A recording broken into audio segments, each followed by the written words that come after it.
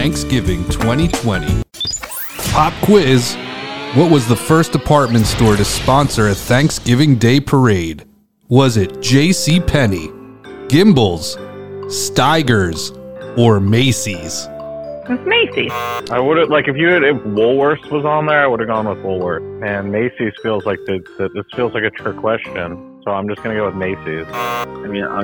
I have to say Macy's. I should have said Gimbels. It's beginning to look a lot like Gimbels. So it's Macy's now. That's what you think of right away, but that probably wasn't always Macy's. I think of my grandma loving Gimbels, who was born a really long time ago. So I'm just gonna guess Gimbels for my grandma. Either Gimbels or Macy's. I'm gonna say Gimbels. Gimbels. Well, you seem pretty confident. Why Gimbels?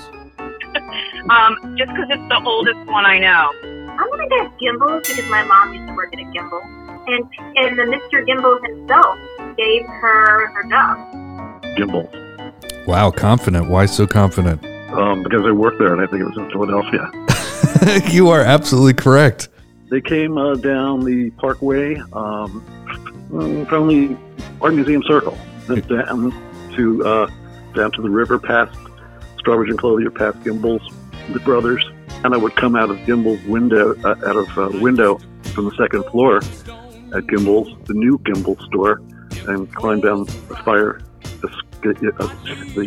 ladder into the fire truck. It was 9th and Market.